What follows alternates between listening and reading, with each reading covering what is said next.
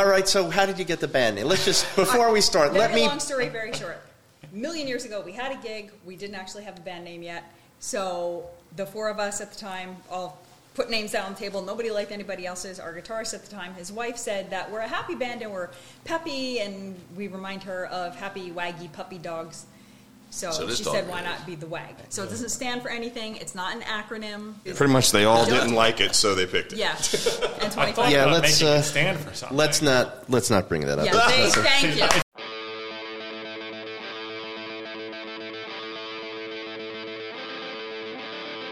Welcome to the Asbury Park Vibes podcast. Asbury Park Vibes is dedicated to sharing information about the live music scene in the Asbury Park area, as well as the bands who've traveled through. We thank you for tuning in, downloading, or just stumbling upon our podcast. And welcome, everybody. This is Doug Drescher. Unfortunately, we don't have Diane DeMimo with us today. She's out on assignment in the fine, chilly state of New Hampshire, doing whatever it is that people do in New Hampshire. But I'm very excited to have a band here with us. Chances are you've seen them locally. They certainly have a name to remember because you're going to wonder where the name came from, but we're not going to bring that up because it is really an ungodly dull story. We have the WAG here. Welcome, WAG. Hello. Hello. So we have Alicia on keys, correct? Yep. Okay, and Don plays the guitar. Say hello, Don. Hello. Joshua plays the drums. Hello. And we have Brian on bass. Hello, everyone. So the WAG. Welcome to our little studio. It's great. We're here to talk about lots of cool stuff, but most importantly, you have a show coming up on March 25th. What day of the week is that? I'm not good. Saturday. That's Saturday Saturday night. like a big Saturday gig. Yes. March 25th at the Strand. Is that in Lakewood? Yes, Yep. it is. And what is special about this March 25th event? There's a couple things. First of all, we're celebrating the release of a brand new album called Blue Bottles and Copper Coins, Okay. which we're really proud of and really excited about. And we're going to play the album in its entirety. Not in sequence, but in its entirety. And then second of all, we're celebrating that this band's been around for 25 years. These guys started this band 25 years ago. So 25 years would put you to 98, if I'm not mistaken. That's Wow. correct. So, That was because I have a child who's 25, just okay. turned 25. I have no. I was impressed. I have no math skill. I'm honest with the people here. Well, let first off, I've seen you guys play a bunch of times. Some days you play a whole series of covers, and some days you do originals. So, I guess the first question out of the gate is, how do you decide what you want to do? And then, moreover, how do you be careful not to be known as a cover band?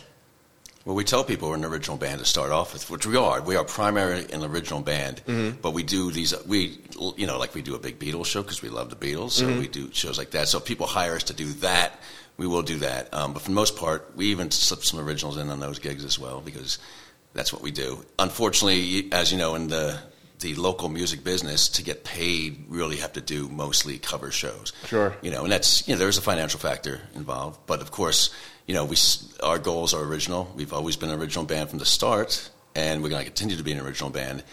So we will do as much as we can, and occasionally you'll see us playing covers things as well. But your covers seem to also be more of there's a whole theme night. So you'll do mostly Beatles in one evening, and you dress up like the Sgt. Pepper band, which is a lot of fun. And I saw that I was looking on your website, you do a nice cover of a Jefferson Airplane song. So you promote yourself as generally an originals band. Absolutely. Right. And for those who haven't listened to the WAG, they're original. I mean, it's a real happy, poppy sense of music. I like that you even mention on your website that it's family-friendly music, and it's very hard to find a place to bring your kids. So we have two original WAGgers. How did this start? What possessed you to claim musical fame? Well, I think Alicia and I, including Don and Joshua, have always wanted to be musicians. And I met Alicia at Stockton College, I think in 1995. Wow. Yeah, it was quite a while ago. And we decided to put together a band. And because she played keyboard, I played bass. We did some auditions, and eventually we came and we found 2 other members, and we started making music, and it was a big joy for us. Like it's what we always wanted to do, and we got to do it together, which was quite exciting. So I guess we've always wanted to be musicians, and that's kind of what really drove us.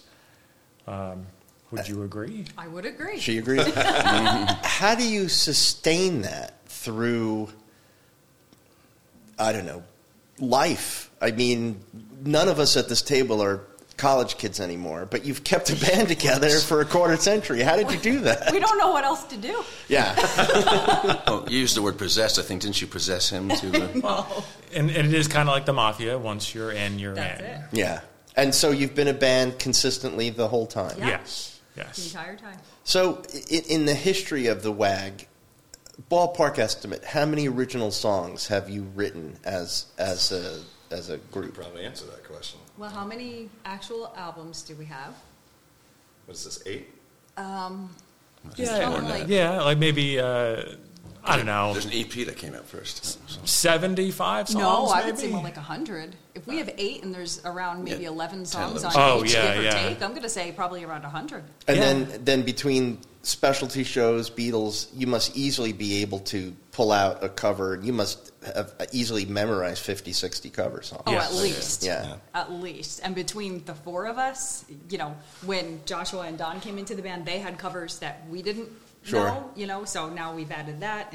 And originals. Yeah. They Yeah. started And doing some of originals, our solo stuff, too. Yeah. So, yeah. So the 2 of you are original WAG members. Yes. All right. So tell us how Don and Joshua ended up in the band and how long I'd assume they have tenure by now. So Yeah. Yes, actually, I do have officially 10 year. Because Okay. I just Yeah. passed my 10-year mark. do you get like a chip or a coin or something? In fact, we passed it. We have a few milestones, and we just we were sort of busy, so we sort of forgot about them. I hit my 500th gig back last May or something like that. Yeah, it was in And we forgot about You'd it. think somebody would And buy you a 10 watch years, or it was like in something. December. Yeah. Well, in my defense, did I not remember Yes, you you did. for every 100th show Yeah. or the 200th Yeah, yes, show? the And 100th, 200th, 300th, 400th, but not the 500th. When the 5 came, I mean, what can I say? For your 600th show, you get a free vegan meal. That's right, yes. Yes. So how did you guys met in college? Yes. You had some bright idea to start a band. It's not called Stockton anymore, is it? Is that when I TCNJ started- now? I don't remember. No, wait. When I started, it was Stockton State College, Yeah. and now it is the Richard Stockton University. Oh, it's a university. Yeah, it's See, a I went to university now. Ramapo for 6 years, so I remember all these. They were Yeah. little colleges when Right. I got out of high Right. school, and I think Ramapo is the only one that isn't a Yeah. university now. Still college. Wow. So you played in the multi-purpose room. You tortured your friends in the dorms. Come to our gig. There was probably a coffee house that you enjoyed. After college, where did you go, and how did you end up with these 2 fine fellows? Well, thank you for the fine fellow. Yeah. They are, Thank you for the end up with. they are fine fellows, too. Yeah. I guess it was was it 13 years in or 14 It years was in? 13 years in when our original guitarist left for family reasons. Okay. Yeah, so we were, at that time looking for another guitarist. And they asked me at that time. You yeah, did actually, ask me. our drummer Brian had asked Don, but you were tied up, I think, Yeah. at that time. So we had some fill-ins and stuff like that. But during that time, unfortunately, we lost our drummer, Brian. He had a heart attack and passed away. And I see in your website you reference him as a memorial, and I think that's really sweet Yeah, that you keep his name alive that way. Yeah, he was also our brother-in-law. Okay. So Yeah, he had just married Alicia's sister the week before. the week before. Oh, So- goodness. Yeah, so it was a really difficult time. Oh, I'm sure. And at that time, in fact, I was asked recently about, did you ever decide to hang it up or call it quits? And, it did come into our minds because it was a sad time in our lives. But we didn't want to do that. We knew that's not what Brian would want from us or want us to do. And, because music is what makes us happy, and making other people happy with our music is what it's all about. Sure. Yep. For us. And I'd imagine those first few gigs must have been incredibly difficult. They were. Especially, I think the first one back was the Monmouth County SPCA, right? It was the dog walk, which was something that was really special to Brian in particular. Sure. So we couldn't not do that, you know? Yeah, so, we obviously had canceled a bunch of shows that we had scheduled, but there were some benefits, like Alicia mentioned, one for the Monmouth County SPCA, and a couple other shows that We didn't want to cancel. that we didn't want to cancel because they were for good causes, and that's where Don helped us out with. Remember Don? Well, what happened is you had another guitar player who was, say, a temporary guitar player, who, because of all this was going on, decided to quit the band the day before one of those big benefits. So they sent an email to me and another friend of ours named Michael Brett, who said, "Could you guys fill in?" So I said, I looked, they gave us like 6 songs. I said, "I like these 3.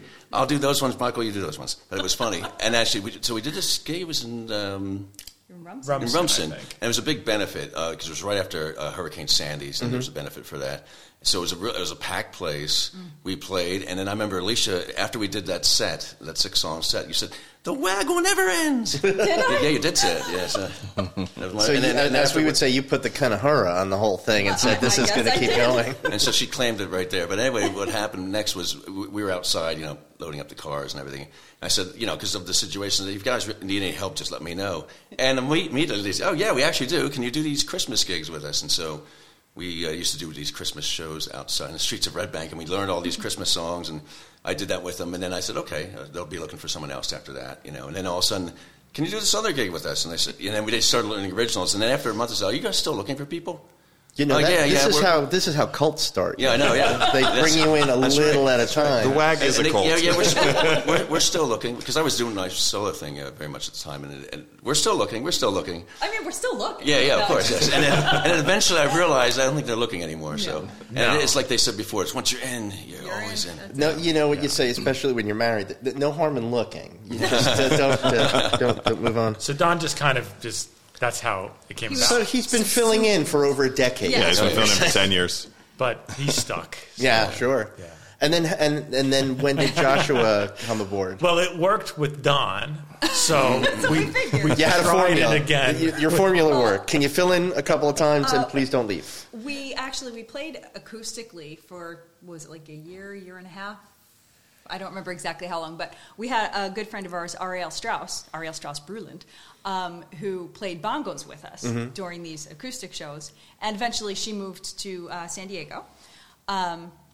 And I guess it was sort of during that same time, because I think... Yeah, there was a little overlap there. Yeah, there's some overlap. Yeah, and then we just kind of yoinked Joshua, and now he's ours. Well, he used to play in the same bill with us. Yeah, I'd be performing solo, and I'd be opening for them, and we just kind of ended up running in the same circles for a while, and...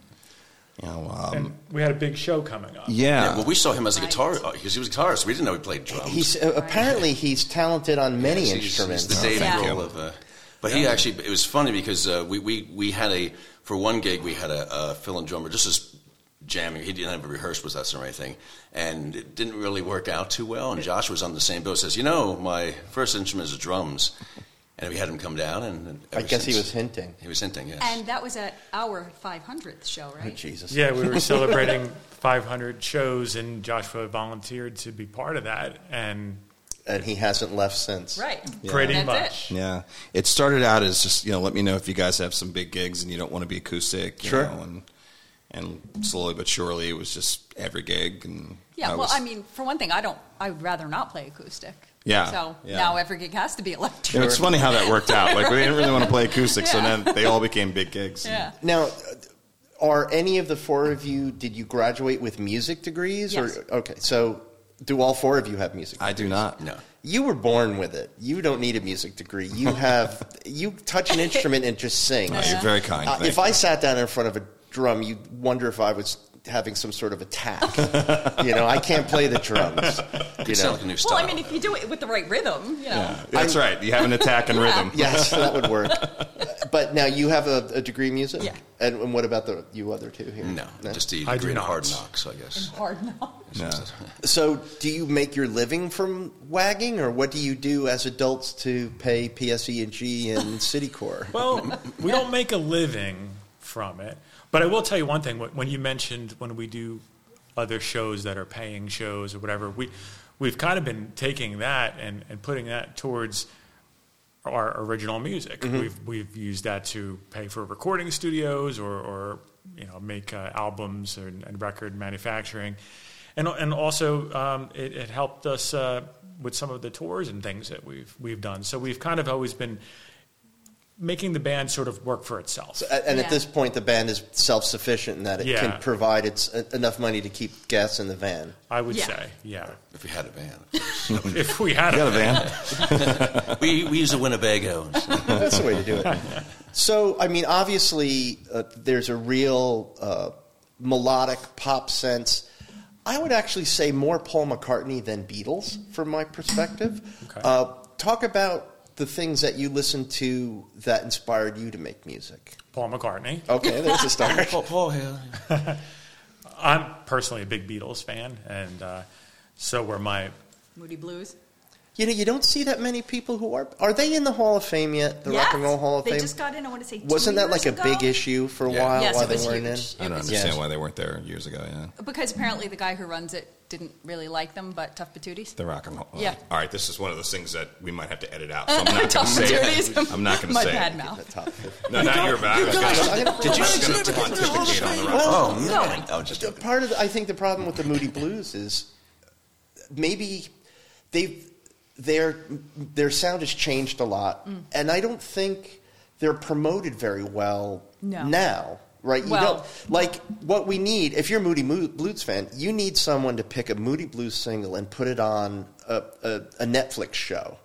Yeah. And they'll take off It'll blow again up. because people Yeah. will like it. I mean, Yeah. who was listening? Who does that song "Running Up the Hill"? What's Kate Bush. Yeah. who was listening to Kate Bush? But other than us morons, us blockheads, Yeah. geeks from college radio who love that music. That song's bigger now than it was in yeah, the she's 80s. probably Yeah. made more money in the last 6 months than she has in the 25 Yeah. years before. And she's actually just nominated for the other Rock and Roll Hall of Fame, right?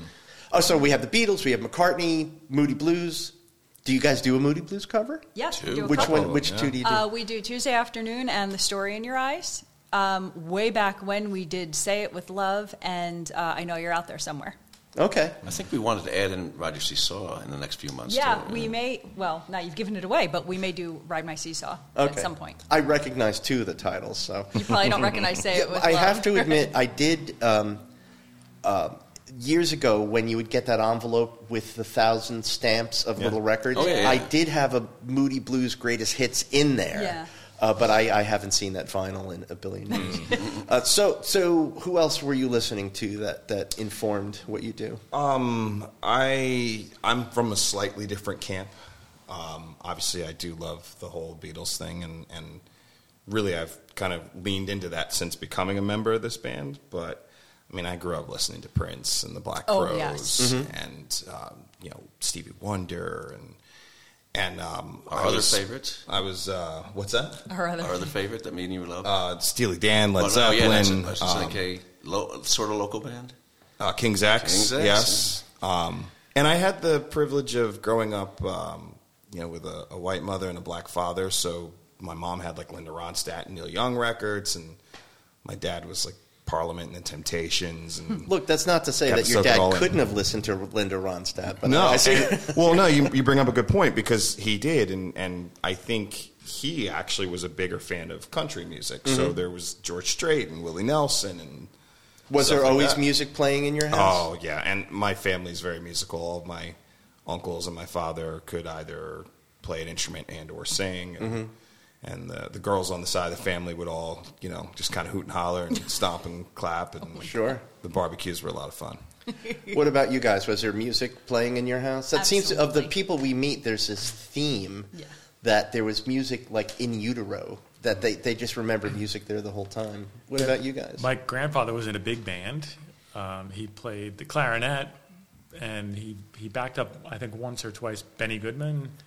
Very cool. Yeah, and my father and my uncles all played in rock and roll bands, and all my cousins. And just like Joshua said, like at family parties, it was everybody was singing and harmonizing and playing music, and so it was just, I don't know, I guess a natural thing for me to be interested in that. Yep, same thing at my house. My mom had a beautiful voice.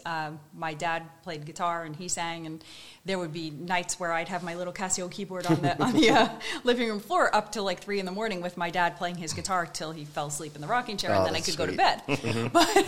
And then later on, when we would have Christmas parties, the family Christmas parties, and all of his aunts and uncles, and my dad would come over, and my cousins who are somewhat older than me, they could all play guitar, and so big jam session.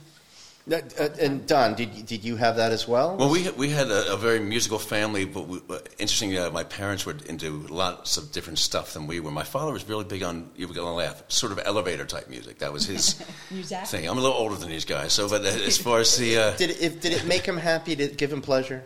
It did with him. We thought when we used to take torture for everyone else. We were taking long trips, and we would but then I will say this: they always did for these long trips. Used to take would turn on the pop stations. End of the day, like in the early to mid '70s, I guess you heard a mishmash of everything. A mishmash, I say, of everything. You would hear Led Zeppelin, then Dolly Parton, then the O'Jays, then Sweet.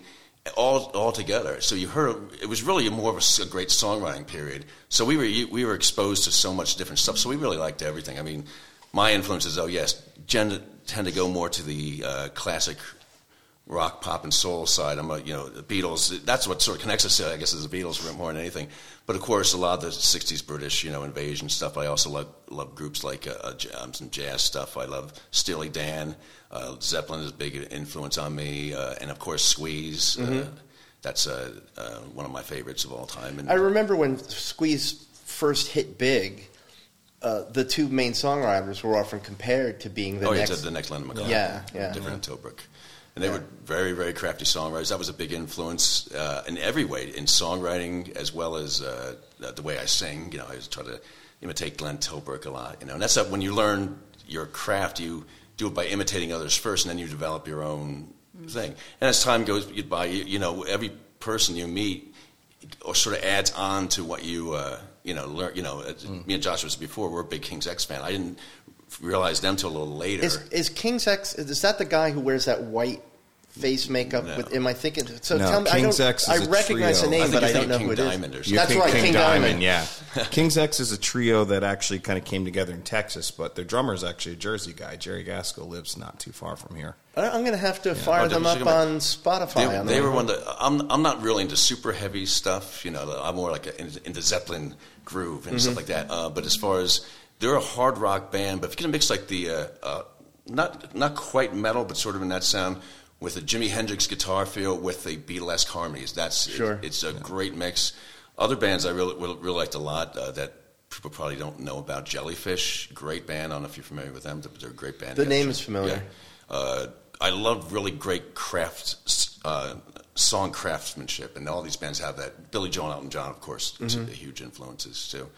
I mean, Tears for Fears. There's a lot of different types of stuff like that, but of course that fits. So that fits into the rock pop genre. Sure, classic, sure. But they're varied. So how did you discover guitar, and then how did you know that you were going to have the relationship you have with that instrument for your whole life? Okay, well, I started off on clarinet because and the reason I did that, my two sisters were older than me. My one did clarinet, one did sax. Now sax is the cooler instrument. I didn't know that at the time, though. Clarinet's just cool. offended all the clarinet. Clarinet's very cool too. Benny Goodman, Artie Shaw are great clarinet players. But anyway, that's the thing. They never teach how to play like that in grade school. But anyway, you do start off with hot cross buns. That's true. Yes. 1 penny, 2 penny, hot cross buns. Everyone's probably saying, "What? I never heard that song before."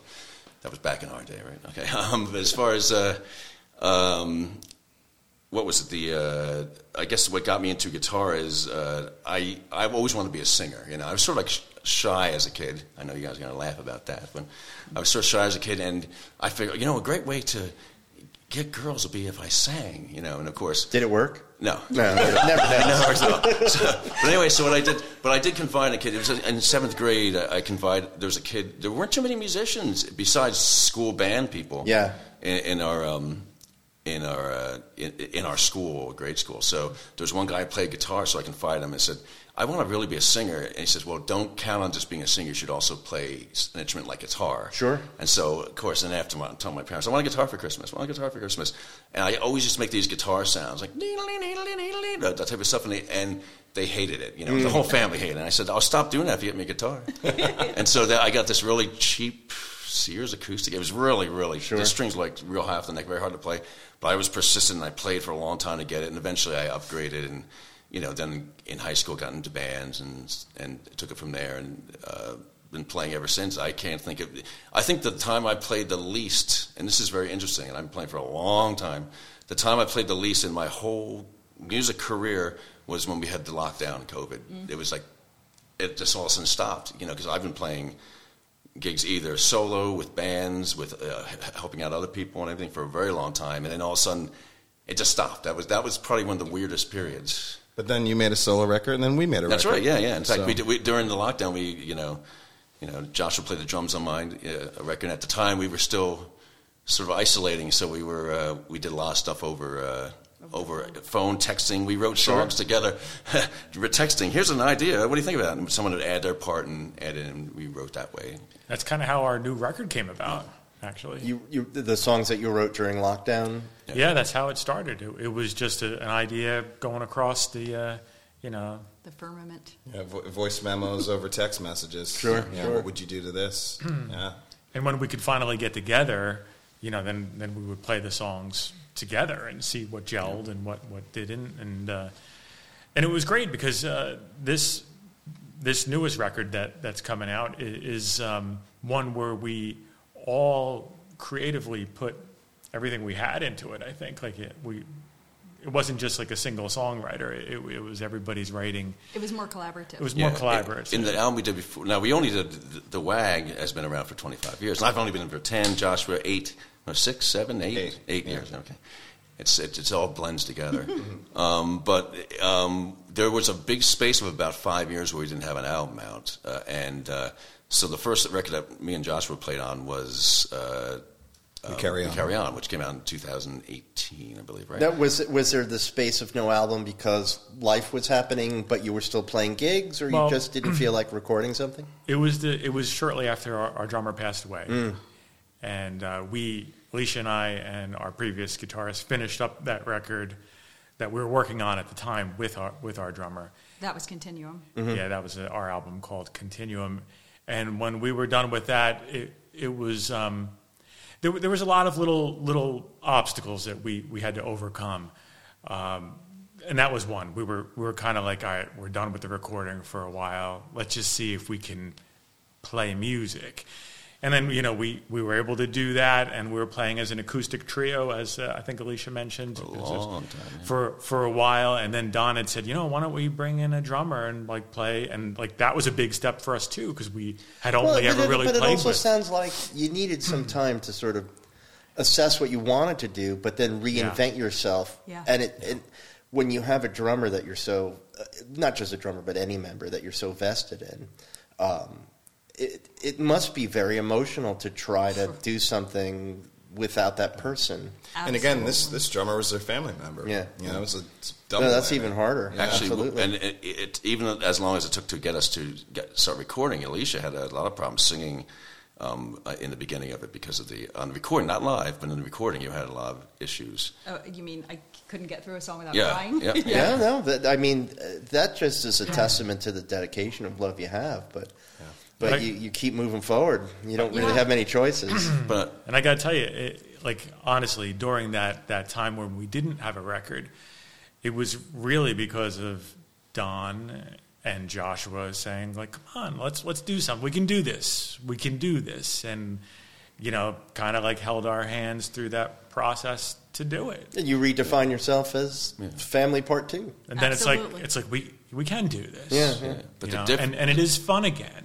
Oh yeah, it was fun even before that too. But I think it was a whole new thing you were getting into, which was an emotional thing for you, and you got past that, which is a live performance is very temporal. Yeah. And so you could do it and then you disconnect. But once you make an album, that's permanence, and that's sort of a restatement. And I could certainly understanding that with a new album, you don't want to erase the memory because you have a new person in, but really celebrate that memory by writing songs and moving on. Right, and also when we did We Carry On, which is the album, our most recently released album, Joshua had written a song called We Carry On, and when he sent me the demo of it, I immediately burst into tears. Because, I mean, besides the fact... First off, you cry at Christmas commercials, don't you? No, it's so funny. I never used to cry at anything, nothing. But the older I get, the more mushy I become, and it's ridiculous. That's fantastic. But I mean, the song We Carry On is just so beautiful, I think, and I can say that because I didn't write it. So even though it's my band song, it's such a beautiful song, and it can mean, anything to anybody. Sure. But what it meant to me was kind of about Brian, our drummer, our brother-in-law. And it was kind of Joshua saying, oh, I'm going to choke up now. To me, it was kind of Joshua saying, he'll always be with us, but we can go forward with this. Now, Joshua, did you know that was the song that you were writing about, or is there something along of more of like that ethereal, mystical thing that you wrote this song that just happened to fit so perfectly into this puzzle? I mean, I wish I could tell you it was mythical and magical, and there were unicorns and rainbows, things like that. But I mean, whenever I write a song, the genesis is usually something that's true or close to my heart, or something that I've experienced or seen other people experience, and then from there it kind of expands outward and becomes about other things. Mm-hmm. So, I mean, it certainly is a lot about what this band has been through, and then, some other things that I've encountered along the way. Right. Well, like I said, it can mean anything to anybody, sure. But to me in particular, it was about that.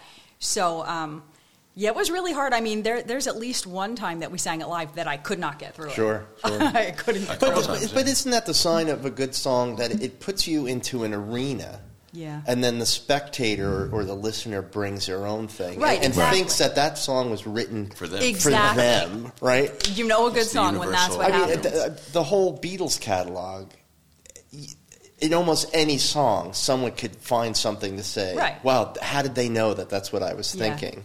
Right. But so we had never done this before, but I insisted that we name the album after the song. It was like, it has to be called We Carry On. Sure. Because this is the WAG 2.0. This is the next version of this band carrying on. So not leaving behind what was, sure. Bringing it forward with us, but carrying on with it. And so I was also, man, did I put my foot down, because I also insisted upon the cover artwork, which was the four of us, Brian and I in the middle, Don and Joshua on the sides of us, all of us with our arms around each other, mm-hmm. walking away from the camera, mm-hmm.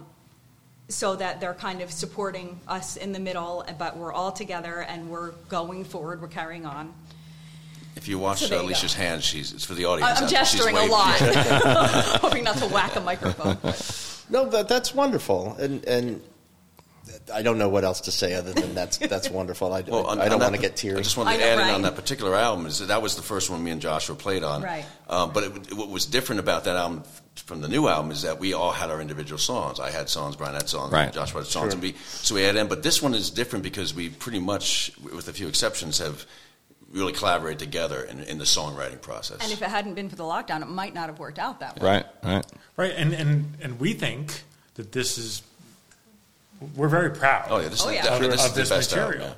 Album, and because maybe it was because of the lockdown that this came about. Well, certainly the lockdown sort of gave everyone pause to decide what was important and what wasn't important. You say how the lockdown gave everyone pause, and that's certainly true. And the same thing that you just described, I experienced. I think we all experienced on some level.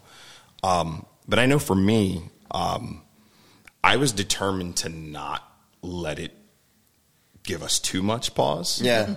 Well, it was easy to become sedentary if you weren't careful. Yeah. And, so the process of writing these songs was great because it was a way to keep moving forward even though we couldn't be together. Mm-hmm. Yeah. Right. But I think the difference in writing these songs is that if it wasn't lockdown, Don would he might not have the whole song, he would have this one part, but it would be, okay, learn this, not take this home and sit with it because we have nothing else to do anyway. Sure. And add this to it, or change that, or give your opinion on this. So you redefined what being productive was. Yeah. Right, Sure. right. And then we also just spend a lot of time together in person developing the songs as Sure. well. Yeah. So it wasn't just like we wrote the songs and we put it down on No. tape and that was it. No, we actually, because the songs did change a lot from maybe the original Yeah. text Yeah. voice messages that It we was sent almost like together. having two pre-productions, right? Yeah. Like the text messaging Yeah. time was one pre-production. Then lockdown eased out. We were able to get together, and then we actually Right. started working on the material. So when you're done with all this, do you drag all of your collective families into a room and make them listen to it and have like a family listening party? No, but I No. got to tell you, we had some friends listen to the record while we were there, Mm-hmm. Alicia and I, and it was so weird. It was so weird Because they're talking about the songs. Oh, and this one's my favorite. And Yeah. then listen to this part, and I'm trying to hide in the corner. It's they're- like being It's so naked in weird, front of yeah. people you know. it was. so weird. And there was a speaker on one side and a speaker on the other, and we're smack in the middle. So we're hearing ourselves in stereo, watching our friends go, "Oh, wait, you got to be quiet because you got to listen to this part. This is my that's favorite." wonderful. Don told me a story about this song, and I'm like, "What story did Don tell about that? What do they know that I'm not knowing at this That's moment?" funny. Joshua, my question to you, because you write songs and you do play actively in other outfits. Yeah. When you have an idea for a song, how do you know if you want it to be your solo song or something you bring to some of the other musicians, or if that's something that you think the WAG's going to be interested in? It's a really good question. I'm good with questions. Yeah, you are. You should have a podcast. I've been thinking. I get paid to talk. I could do this all day. I wish somebody would pay me to do this, but yes, I could do this all afternoon. But so, how do you decide who gets the best of you? Well, it's pretty easy right now because I don't really have any aspirations of being a solo artist at this time, Mm-hmm.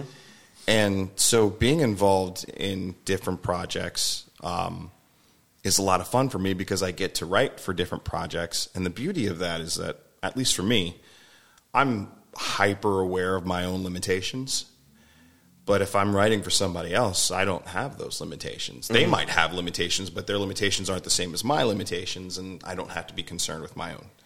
So I really enjoy having a piece of music and being like, I think this would work for Brian's voice, or I think Alicia might sound good on this, or even you might sound good at it. or I might sound good on it, or and I've written a couple songs for some of the other artists that I work with, and I actually really enjoy it. One of these days I might get back around to wanting to be a solo artist and write for myself again. But right now, You're having fun? this is You're amazing. still never leaving this band. No, I didn't. Can I say point that. out that I've actually done deep research on this, Yeah. and I know the one huge measurable difference between you playing in the WAG and your experience in some other bands. Do you want me to tell you this? I would love to hear You're going this. to be shocked, and you're Okay. going to be like, "Oh I'm my afraid. God, you thought this through." The WAG has probably never asked you to wear glitter. We have The not. WAG, the WAG has asked me to wear some pretty crazy things. Yes, but I bet you But you're not not glitter. wearing glitter. Not glitter. Yeah. Although I wouldn't put it past Brian. Maybe next time. But, Well, you should have seen our Halloween show when we did that. That was some interesting costumes for Yeah. Oh, yeah. yeah, but when you're taking pictures in low light, to clean the glitter up so it doesn't look like dust, it's a lot of work. Yeah. Yeah. All I want out of a performance, other than good music, is a little bit more light for the photographer. I don't even want glitter in our house. No. The Sorry. worst thing that could ever happen is you get a wedding invitation, and when you open up, that crap falls out, and you find it like 6 months later in your underwear. And you're like, how did glitter get here? So the funny thing about the glitter, so people who are listening, I play with a young woman by the name of Natalie Farrell. Yeah. Natalie Farrell, excuse me. And it's her thing. She likes to put glitter on us. The worst part about it is after the show, you try to remove it. Mm-hmm.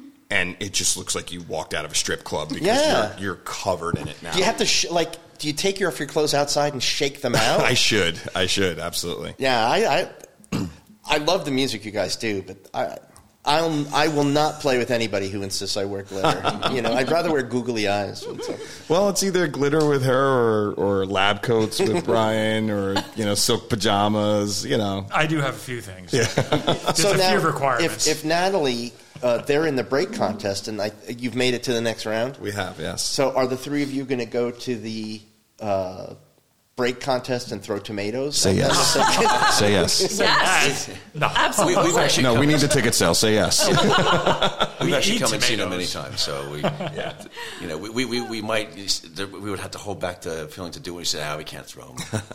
No, it's pretty too cool. nice All, people. all the projects that I work in, we're all very supportive of each other because at the end of the day, we're all doing the same thing. Sure. No, I think that's. Now, do you ever see an experience where Natalie and you can play at one part and have the WAG play as on the same bill? Do you think they'd fit I feel well like that's together? happened, hasn't it? At the Saint, at least. That's once. right. It happened at the same. I want to say it happened in Edison once, one of those festivals we did in Edison. Yes, I I think.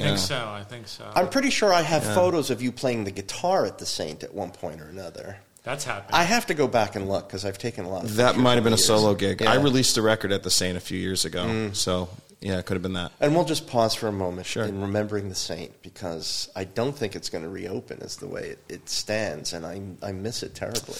Yeah, a good I've place. heard all kinds of things. I mean, listen, Scott has done.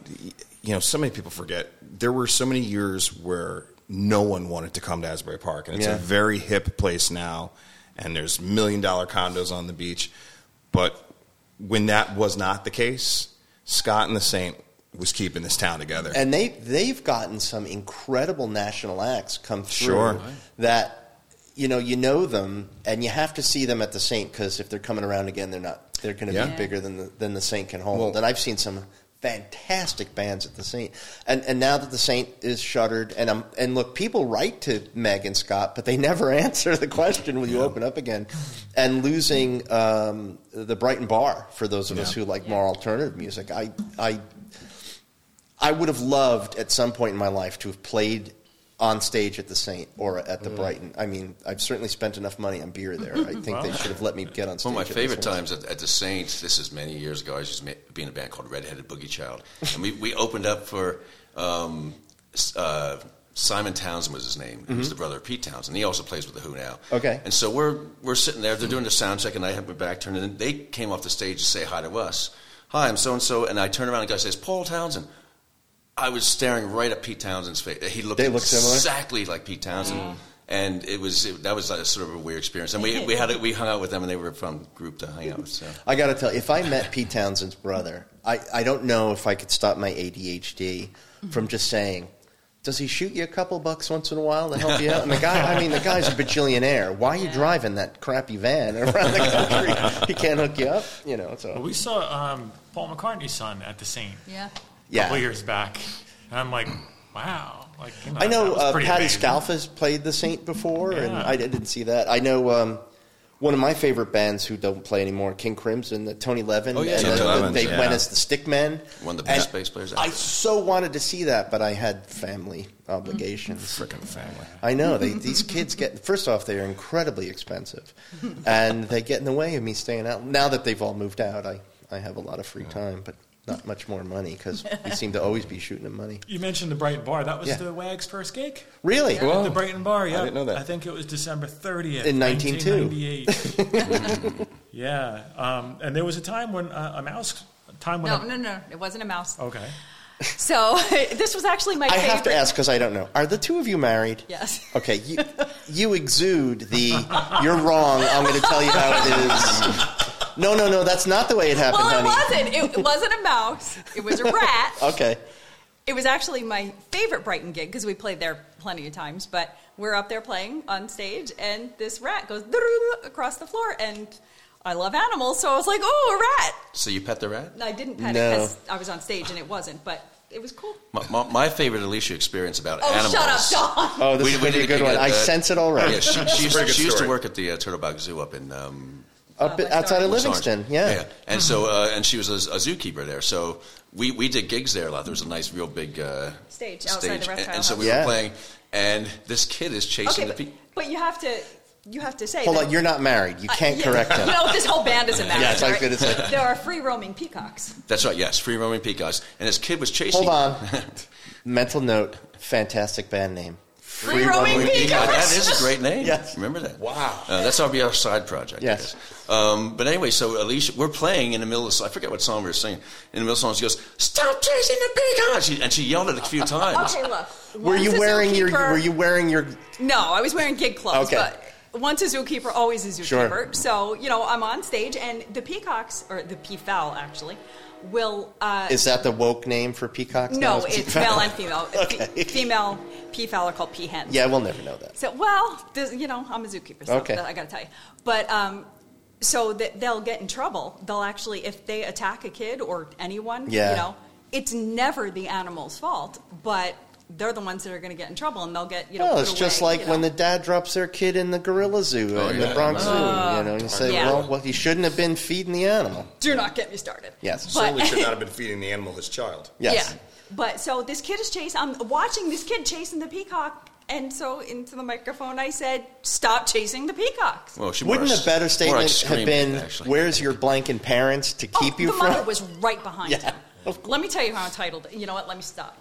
I have to tell you, we lived in Livingston for many years. We had any number of birthday parties at the zoo, and I always loved it. Yeah. I didn't love the smell as much in the summer. What So smell? are you a zooer now? I mean, No. Very long story, very short. I'm no longer working at that zoo, but I do volunteer at Sunnyside Equestrian Center, so Okay. I still get my animal fix. now, would I be wrong to ask, do you have more than one cat? We don't have any animals. You don't actually. have any animals. She loves animals, but she doesn't have any. And why I would is this? like to. Well, it's because It's Brian's fault. Yes, thank you, Doug. It is my fault. What grave crime have you committed that you can't have a dog? We are not home. Oh, We are, like, that's reasonable. we are. When we go out on our tours, or if we, we're away for a whole night, at a show or something, it wouldn't be fair. it The wouldn't worst be- case scenario is you get home and there's a giant gift waiting for you in the Yeah, middle of the you know living what? room. I've shoveled enough poo I'm in my sure. life. So you brought up being on tour, and I have to ask, how did you end up in Japan? Like I said, we took a wrong turn. No. Turn We, left at green and Well, I'm glad you didn't end up in North Korea by accident. There could have been like a whole Oh, hostage actually, situation. Just a little side story about the Japan tour. I remember our phones were buzzing like 6 o'clock in the Oh, morning. Until right. last night, he says, "Are you guys okay?" And I'm like, "What?" What are you talking about? He says, "Because North Korea just shot a missile over Japan, and we were, Yeah, but they do that all the time I know. these Yeah, days. There was also an earthquake that we did not No, feel. but seriously, were you just sitting around and instead of playing a trivia game, you're like, hey, let's pick the bizarre place where we can't speak the language and no one knows us, and let's go there. well, I can tell you. Yes. I can tell you. So during the time where we had Don and Ariel on bongos, Alicia and I were trying to create new memories, like Yeah. new experiences, if you will. Sure. Stuff that it's new and exciting and different. that we hadn't done with the previous version of the band. Yeah, so we I would imagine there are many countries you didn't visit in the previous No, band. the other, actually. we hadn't toured. Yeah. Pretty much out of the state. We did a few out of state shows, but Yeah, nothing. but big. how do you let them know that you're a legitimate band and then even line up a series of gigs? Well, our first tour was in London. The previous 2 years ago. Yes, or London's 2 a big years place, prior so to 2015. Japan. So, Play and all we over had a town. great time. We lined up a bunch of gigs, and it was such a great experience. I think we all loved it. So it came time again, well, what do we want to do now? And for me, let's just go big. Let's go crazy, and let's go to Japan. Okay. And I sold everybody on it. Everybody was like, "Oh, great, great." Meanwhile, I'm looking at catalogs. I'm like, "Well, we could all afford to sleep in a capsule, but maybe we can." No, so Now, what year was this? 17. Okay. So I contacted a booking agent out there and basically sent our materials and what we do, like a press package, basically a press kit. And she dug it, and she was like, "Well, you know what? I can get you into all these different places and whatnot." And it was great because she did, and we played. And did people come out to see you? Yeah. They did. Apart And from being sort of out of the country, there's sort of a certain curiosity, but there might have been some of that, Well, I think it was, what do you call them when it's a bunch of bands together? Showcases. Showcase, yeah. okay. Might So have been I think it showcases. was that kind of thing. Were they other American bands No. with you, or were they There was from an all over? Australian band, and we're still Yes, friends with them. There Actually. was Okay. an Australian band, but most of them were Japanese. Interesting. Yeah, and one Japanese band was like they played traditional Japanese instruments. There was Oh, I this really remember long Oh, the Japanese harp, that girl. harp. Yeah. But they did hardcore versions of American songs, right? Actually, we did play a place, and we're, as you say, more. I like to describe our stuff more as like power, like classic power. Sure, pop. no, I would agree with that. And we played this. We played a variety thing. The first thing was like a singer-songwriter thing with bands. We fit in very well with that. Another time we played more of a rock place, and we did well there too. We played a thing with people who were playing traditional instruments, and that was. And then we did this one gig, and we go down. You have to do sound checks like 5 hours in advance. They do it that way. Well, there is a time difference between them. Okay, that's true. but as far as we got to this one place, and it was more of a really heavy, hardcore speed punk type place. Okay. And we thought, And it looked like no. It looked like little CBGBs. In a Okay. sense. And we said they're gonna hate us here. That's what we're thinking. Because unfortunately, I wish people would like open up their minds. And I can like heavy music. I can like soft music. I like everything in between. A lot of people know they can only like the one genre they like, and we're sort of used to that, unfortunately. So we're saying they're going to hate us here. They're going to kill us here, basically. So we play. There's one group. This group called Vanity with 3 Y's at the end. This girl was. I never seen anyone with so much energy, stage diving into the crowd and all over the place. And then of course we go up after them. And they loved us, and we were playing our style of music, and I think it's because this is my interpretation of it. I think in Japan, they're very society as a whole is sort of regimented. You follow the rules. You stand. If you're walking in one direction, you stay that direction. Mm-hmm. That's why Tokyo has like 14 million people in it, more than New York. And New York seems more crowded because everyone in Japan stays on the right or left side. There's not that going all over the place. And so anyway, I think that because of that regimentation they have in their lives, they need a place to let loose. And this place was the place they let loose. So it didn't matter what type of music it was. They just loved it. Yeah. Well, Americans are not often known for their ability to be open-minded and listen to something new. So I'd imagine that must be a nice experience to have that. And especially since we didn't speak the language, of course, everything is also in English, so we got around very well. But people are helpful. We would be looking at a map to try to find someone, and someone say, "Can I help you? We're looking for this. I'll take you there." Oh, that's and nice. they take us there. We went to what they call the Samurai Museum, and the tour guide for that, we told her where we were playing. She showed up. Oh, And that's then, so and sweet. then Brian told her what to. She actually talked to the crowd for us. Yeah, I asked her to get on stage with us and interpret. And she helped out? And because it was great. Because every time we would play there, maybe they wouldn't understand what we would say before the songs, but so I wanted to thank the crowd for supporting original music. And she did her thing in great. Japanese, and it was great. It was so cute. See, that's the difference. great. In New York, if someone says, "Hey, I'll take you there," they actually bring you to a back alley. That's right. You wake up with most of your clothes missing and a a bruise on your forehead. Speaking of New York, and very interesting enough, is that the first gig we did, we played the first song, and then we must have said, "We're from the United States, New Jersey," and we hear out, "What exit?"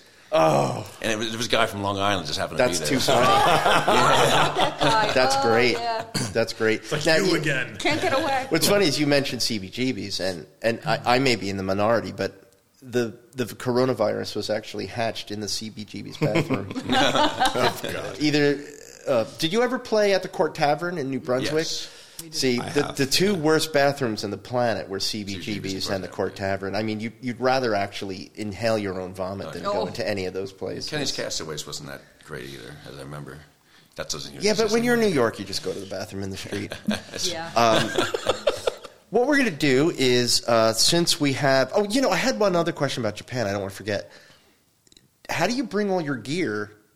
You rent. So did you bring your guitars, or did you No, just we go rented just hands in instruments. pocket and just rented everything you needed? Yeah, we rented gear, and they actually brought it to our hotel. Oh, it was Nice. It was amazing. And they had a nice Rickenbacker bass for you? They They had stuff that very interesting enough because Brian talked to the guy who set the whole thing up, and he's like, I have that Telecaster, which I know you said you like and everything, and he said, yes, I was looking at your guitar's Telecaster. I have something sort of like that. So he would do stuff to find stuff that sort of matched what we did. Oh, that's nice. Close as possible. Yeah. So it wasn't an exact replica of a Rickenbacker, but it was close, and it was cool.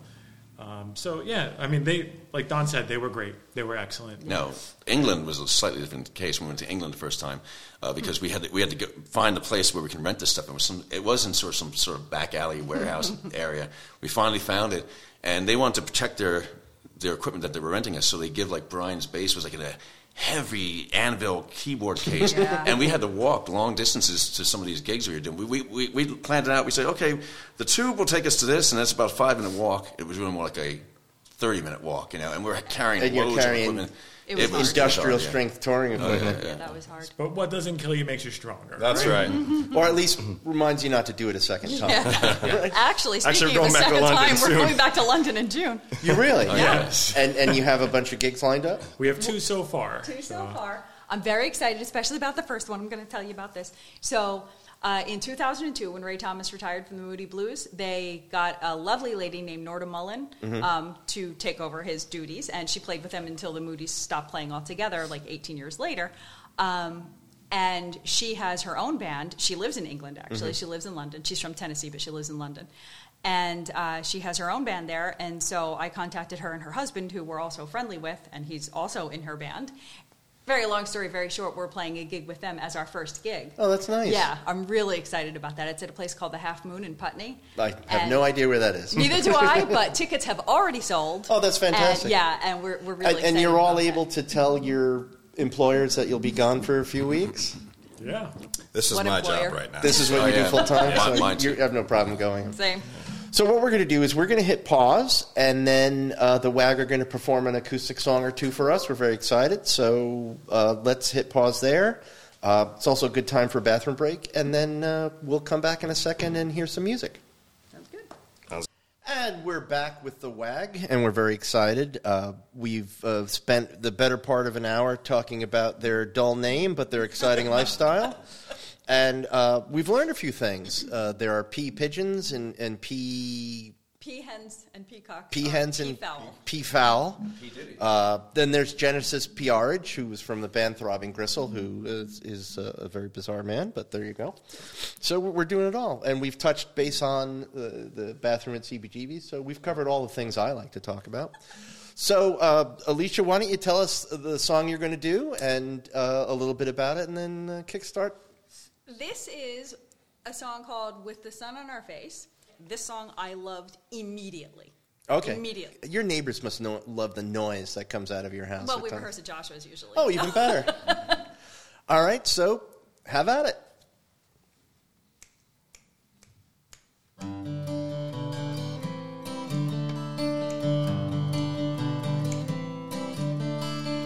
You grab the kids and I'll get the car.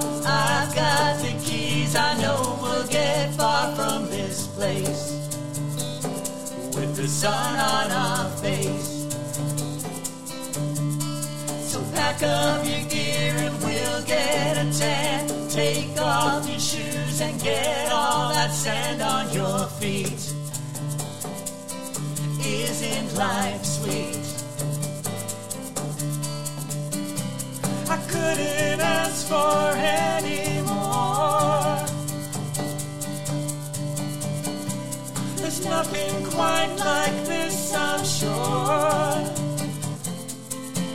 Oh, so take my hand and kick up some sand. Just you and me, we'll go dip our toes. We'll find all the spots that nobody knows, just in case. With the sun on our face. So put up some shade for when it gets hot. Take out the chairs and find a good spot by the sea. Just you and me. Walk together hand in hand. Trace our names down in the sand. Oh, my everything. We can sing. La da da da da. La da da, la da da da da, la da da, la da da, la da. You grab the kids and I'll get the car. I've got the keys, I